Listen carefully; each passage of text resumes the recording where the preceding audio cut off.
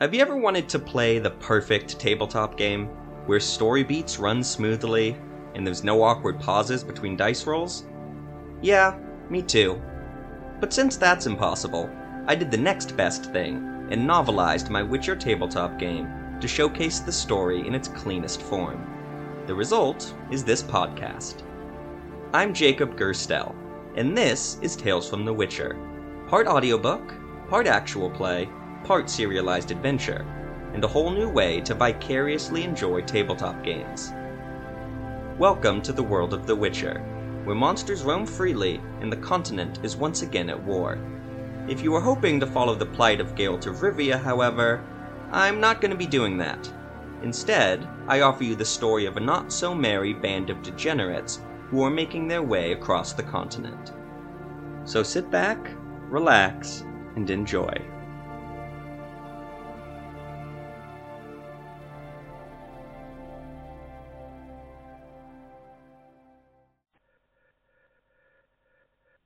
Honest End 3. We reached the city of Aldersburg just in time, Colonel Drone said to Carmagnola as they walked past rows and rows of tents and campfires. We're able to warn the commander in the city of Radisson of Braithwaite's upcoming attack. It was a difficult battle, but we had the advantage and pushed the Adernians back. Got a nice promotion out of it too, Colonel Lorwetta added. And a transfer from Edirn to Temeria, where the fighting had just begun, Colonel Mark said. And here we are. And here you are. Carmagnola could still hardly believe he had come across the three Nilfgaardians. He did not expect to see Mark, Lorwetta, and Drern again after he helped them escape Lonkov. Back then, Carmagnola just thought he was helping out wounded soldiers caught on the wrong side of the line. Back then, he didn't fathom that losing three Nilfgaardians would sway the outcome of an upcoming battle between the Blackcloaks in the north. The thought that he was responsible for the deaths of countless northerners upset Carmagnola's stomach, but he quieted the sharp pain by saying there was no way he could have known that. The thought didn't help at first, so he repeated it over and over. "But why are you here, Doctor?" Drern asked. "Would that I knew," Carmagnola thought to say, though he was grateful for the distraction. Otto meowed in his jacket, and he scratched the cat's chin. "Because, well, my companions and I wanted to reach the Pontar Valley." Lorwetta raised an eyebrow. "Want to see the front line of the war firsthand?" "Well, not exactly. We were paid to look into something called the Gutter Rebellion. Evidently they're looking to form an independent kingdom in the Pontar." "And they're based in Olander?" Mark said. Carmagnola bit his lower lip. "Not that we know of. It's complicated." "Best not to strain yourself, then," Drern said with a grin. He slapped Carmagnola on the back and said, "It really is good to see you, Doctor. Just wanted to let you know we kept our end of the bargain." Carmagnola blinked. "What bargain?" "You asked us to put a good word in for you to whoever we met, after you freed us from Lonkov," Lorwetta said, combing her fingers through her dark hair. "And you'll be happy to hear we've been singing your praises everywhere we went." "Ah, right. That." Carmagnola did ask that of them, he recalled. That seemed so long ago now, and so insignificant. Had he really cared that much about his reputation, that he made it a condition for helping people in need? Why act so surprised, he thought. Such things always mattered to you. You always felt like you never got what you deserved. Always thought you knew better than everyone else, and should be the one running things. Why else would you put your life on the line to pose as a nobleman? He had done that as well, he recalled. The papers of nobility he forged, naming him Carmagnola Magvild of Gorsvelen, were in his bag at this very moment. He thought it was to help him gain a foothold in higher society, so he could help engineer the nobility's destruction from the inside, thus creating fertile ground for him to rise on his own merits. But now he feared the reasoning was far simpler than that. He simply wanted recognition from people he thought mattered. But the nobility, Carmagnola had come to realize, didn't matter at all, nor did his reputation. None of it really mattered. What mattered were the refugees in Tarnow, and anyone else who was sick or injured and needed help. That's what Drern, Lorwetta, and Mark were back in Lonkov, after all. People who were injured and needed help. The three colonels stopped Carmagnola in front of a long, white tent. Drern sighed and said, "It really is a good thing you're here, Doctor. A couple dozen soldiers have fallen ill, and no one knows what the sickness is. Marshal Varmahoen fears it may spread. Carmagnola felt his stomach sink some. This was starting to sound familiar. What are the symptoms? Excessive vomiting and diarrhea, often bloody, Mark said. Are their lymph nodes swollen? Their what? Lorwetta said. Carmagnola tapped 2 fingers on his neck, beneath his jawline. Oh, yeah, that swells up too. People are calling it the bloody run, Drern added. How are your barber surgeons faring with it? Fair enough, Drern said, but we could always use more help. Are you willing? Carmagnola did not hesitate. Of course. Drern pulled a handkerchief from his pocket. Then you may want to cover your mouth. It's not a pretty sight. Carmagnola covered his mouth and nose with his scarf and lifted Otto out of his jacket. He handed the cat to Mark. Please watch Otto for me. The big Nilfgaardian grabbed Otto, unsure how to hold him. Sure. This is what really matters, Carmagnola told himself. The doctor took a deep breath and stepped into the infirmary. 4. Ethramel left Marshal Havert Varmahoen's tent the next day, satisfied with his plan. The solution was devilishly simple, once they had stumbled upon it. Once upon a time, Ethramel had helped lift the sieges of Spala and Scala by sneaking into the fortresses through the sewers. So why fix what wasn't broken? As it turned out, Nilfgaardian military intelligence had done its due diligence in the years leading up to the war, and provided Havert a copy of Alander's architectural design. It did not take long for them to find a sewer pipe near the main gate, feeding refuse into the moat surrounding the city. The moat's water's placid, Havert had told the sorcerer, but runs high. I have a rotation of men filling it in with dirt every night, while crossbowmen fire at us. Just get us the cover we need to reach the pipe. I'll take care of the rest. Of course. Havert smiled. But be sure to take a bath next time you see me. The moat smells, how you say, like shit. The things I do for friends. We'll wait until nightfall. I'll have everything ready. Ethramel summoned Zevo, Jeremiah, and Carmagnola to his tent, and told them of his plan. The Witcher just grunted, of course, and Jeremiah said it was likely their best option. It was Carmagnola's response that surprised Ethramel. No, the doctor said. The sorcerer blinked. No what? You have a better plan? I don't have a plan, because I have no interest in entering Alander. There's plenty for me to do right here. With the black cloaks? Jeremiah said. Yes, with the black cloaks, Carmagnola snapped. He sighed and rubbed his eyes. He looked tired. I spent all night in the camp infirmary. They're dying of some new sickness, the same sickness affecting Agatha and Tarnow. I won't be pulled away from my duty again. I'm going to remain here and do what I can to help the sick. Is this some new game he's playing? Ethramel wondered. Trying to curry favor with the Black Cloak so he can get some land once Temeria is conquered? The sorcerer decided such questions weren't worth pursuing. He had more pressing things on his mind than caring about what the doctor wanted, so he said, But what shall we do if we come down with an infection from all the sewer shit? Carmagnola narrowed his eyes at the sorcerer. I suppose you'll have to figure it out yourself, unlike when I patched your leg up outside of Lonkoff. Carmagnola looked to Zevo. Or when I stitched your face up on the Ismena River. He looked to Jeremiah. Or when I treated your wound when I helped you back in Crag Ross. You'll have to make do without me, because I won't always be there to patch up your mistakes. Ethramel was surprised at Carmagnola's outburst, but it made sense once he thought about it. The doctor's mood had changed since his encounter with Beatrix at Bedzin upon Ismena, and he could barely hide his contempt for Ethramel, Zevo, and Jeremiah when they unceremoniously fled Tarnow. The doctor, Ethramel realized, had been on his way out for some time now. Sneaking into Alander was simply the boiling point. The Witcher, who seemed to understand this better than Ethramel, rubbed at his scarred face and said in a tone that somehow mixed both pity and envy, Then you'd best get back to your patients, Doctor. It sounds like they need you more than we do. Carmagnola nodded. I wish you luck in Alander. And I wish you luck in the camp, Ethramel said. Perhaps we'll meet again after this siege has been lifted. The doctor's response sounded doubtful indeed. Perhaps we will. Ethramel watched Carmagnola leave. He shook his head, trying to rid himself of both distracting and troubling thoughts. He had too much to worry about. He may very well find himself trapped inside a sieged city soon, with no help from his old friend Havert. I suppose I could always teleport back to my tower if it came to it, he thought. But what if Colden's still waiting for me? He's stubborn enough. Ethramel decided he would assess that risk if it came to it. He spent the rest of the morning and afternoon lounging. He did not touch a drop of alcohol. He wanted to be clear-headed for tonight. There would be plenty of time to drink in the city, if he felt it was warranted. The three of them met by Havart's tent when the sun set, as they agreed. Havart kept his word as well, and the Nilfgaardian phalanx waited nearby. 8 rows of 8 armored Nilfgaardians, each with a square shield that provided cover to the soldier on their left.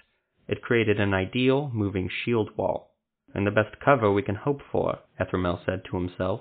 He made sure his family sword was strapped to his belt, and his staff was strapped to his back, before taking his place behind the phalanx, with a half-dozen Nilfgaardian crossbowmen and the half-dozen laborers holding wheelbarrows full of dirt. One of the Nilfgaardian workers looked at the three and gave a weak smile. Looks like we got the shit duty tonight, eh? Looks like it, Jeremiah said. Once it was good and dark, the officer leading the phalanx marched them through the camp. Not surprisingly, the tents ended well before the city walls, creating a swath of no man's land between them and the moat, and with crossbowmen manning every inch of Erlander's wall. Well, that's what this phalanx is for, Ethramel thought, and I just have to be faster than the slowest person. The phalanx marched slowly, shields up in the first row, and shields held overhead for the other 7. Ethramel, Zevo, Jeremiah, the crossbowmen, and the dirt haulers crouched behind the last row of shields, trying to keep pace with the marching soldiers. Ethramel couldn't see anything beyond the soldiers' asses in front of him, but it seemed like they marched a long time before stopping. The crossbowmen pushed ahead, crouched, the dirt haulers just behind them, poised to run. Ethramel followed their lead. The Nilfgaardian officer shouted something, and the men in each row began to spread apart, creating 8 narrow corridors to run through, out of cover. Ethramel heard the telltale twang of a crossbow firing from above. The rest happened very quickly. The Nilfgaardian crossbowmen darted down these corridors, the laborers hot on their heels. Ethramel, Zevo, and Jeremiah followed. Shouts from the walls above, and crossbow bolts rained down. Most bounced harmlessly off the shields, but some landed in the cracks.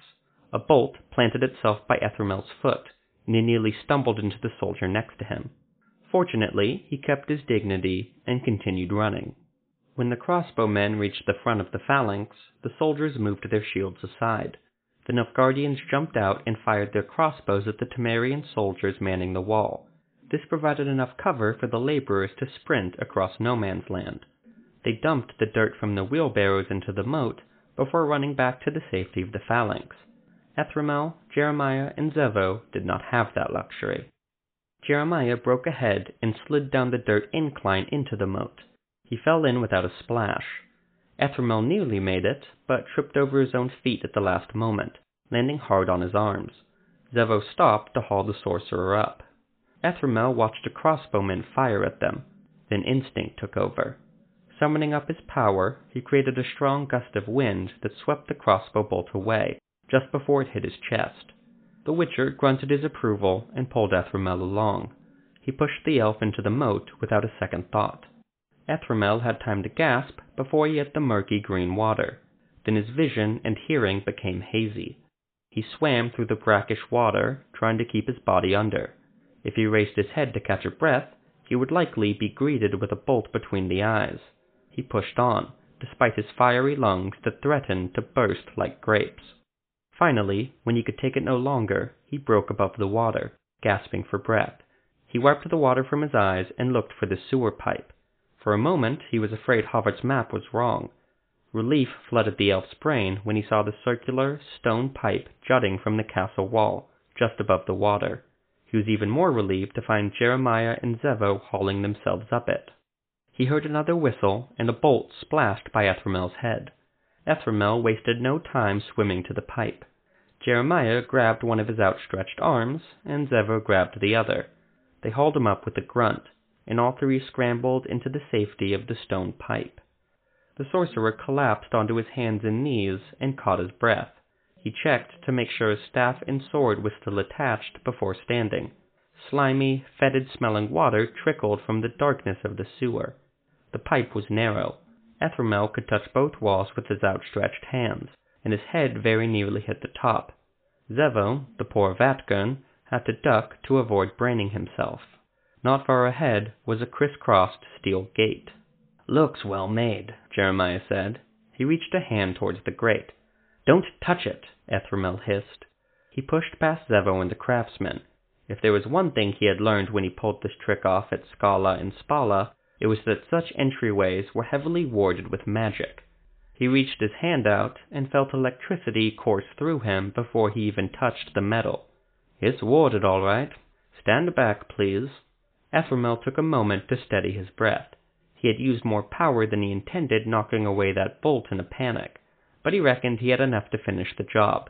He took a moment to feel the elemental energy emanating from the ward. One needed to be careful when disarming such wards. It took the right amount of power, at just the right frequency, to neutralize the magic. Such things were not an exact science, of course, but Ethramel had over a century of practice. Muttering an elder speech, he released some power from his fingertips. He held his breath, waiting for the ward to explode in his face. Instead, it just fizzled, like a grease fire covered with a heavy lid. "Now," the elf said to his companions with a smile, "we just have to remove the grating. Stand back, please." Zevo and Jeremiah stood back even further. Concentrating the remainder of his power in his index and middle fingers, Ethramel touched the cardinal points of the circular grate, north, south, east, and west. Satisfied, he muttered an elder speech and activated the power he released. The stone he had touched melted into slag, just enough to loosen the metal. Ethramel stumbled back and nearly collapsed from sudden exhaustion.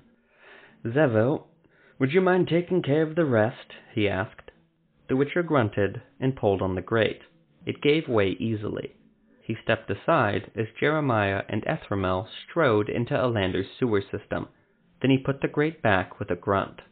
It was pitch dark inside, the only light coming from behind them. Jeremiah provided a length of rope and gave it to Zevo. The Vatgern, with his night vision, would lead while he and Jeremiah followed blindly by rope. They moved, the only sound being their feet slapping the trickling water beneath them. Ethramel was sad to discover that the sewer pipe did not widen the deeper they went. He reached his free hand out and found he could still touch the sides. The sewer, of course, smelled like shit, and it was darker than Ethramel imagined. He thought his eyes might have adjusted, but he was wrong. He was following the Witcher blindly. He lost all sense of time as they walked, but at some point Zevo stopped so abruptly Ethramel walked into his back. The Vatgern did not move. "What is it?" Ethramel asked, quieter than a whisper. "Another pipe up ahead, running adjacent to this one," Zevo said. "I heard people talking around the corner to our right." Ethramel was certain he hadn't heard anything, but he took the mutant at his word. He took a cautious step back. He still could not see, but he heard the undeniable sound of a sword being loosed from its scabbard. "Best step out where we can see you," Zevo said loudly. His voice bounced and echoed along the circular walls. "Funny, I was just thinking the same thing." The voice was calm and smooth, ahead and to their right. Do my ears deceive me, or is that deadpan tone familiar? "I was thinking the same thing," Zevo said. "If I'm not mistaken, you're Gess of Lyria. And if I'm not mistaken, you're Zevo of Kovir."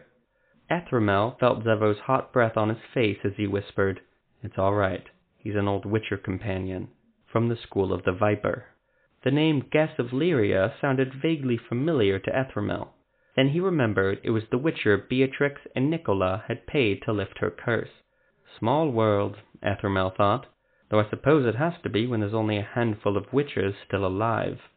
"I'm going to step out," Gess of Lyria said calmly, "but I want you to know that I've got someone with me, another Viper School Witcher. I don't want you to panic when you see who it is, okay? I'm stepping out with him now." Ethramel heard shuffling. Then he heard Zevo say, "Well, shit. The Kingslayer." Kingslayer? The title sounded familiar to Ethramel, but he couldn't quite put a finger on why. He knew it held importance, but Ethramel heard a new, raspier voice.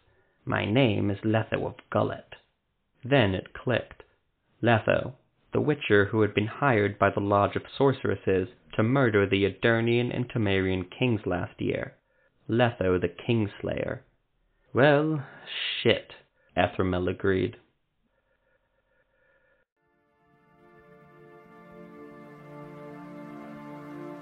That'll do it for this episode of Tales from the Witcher. This podcast is written and produced by Jacob Gerstel.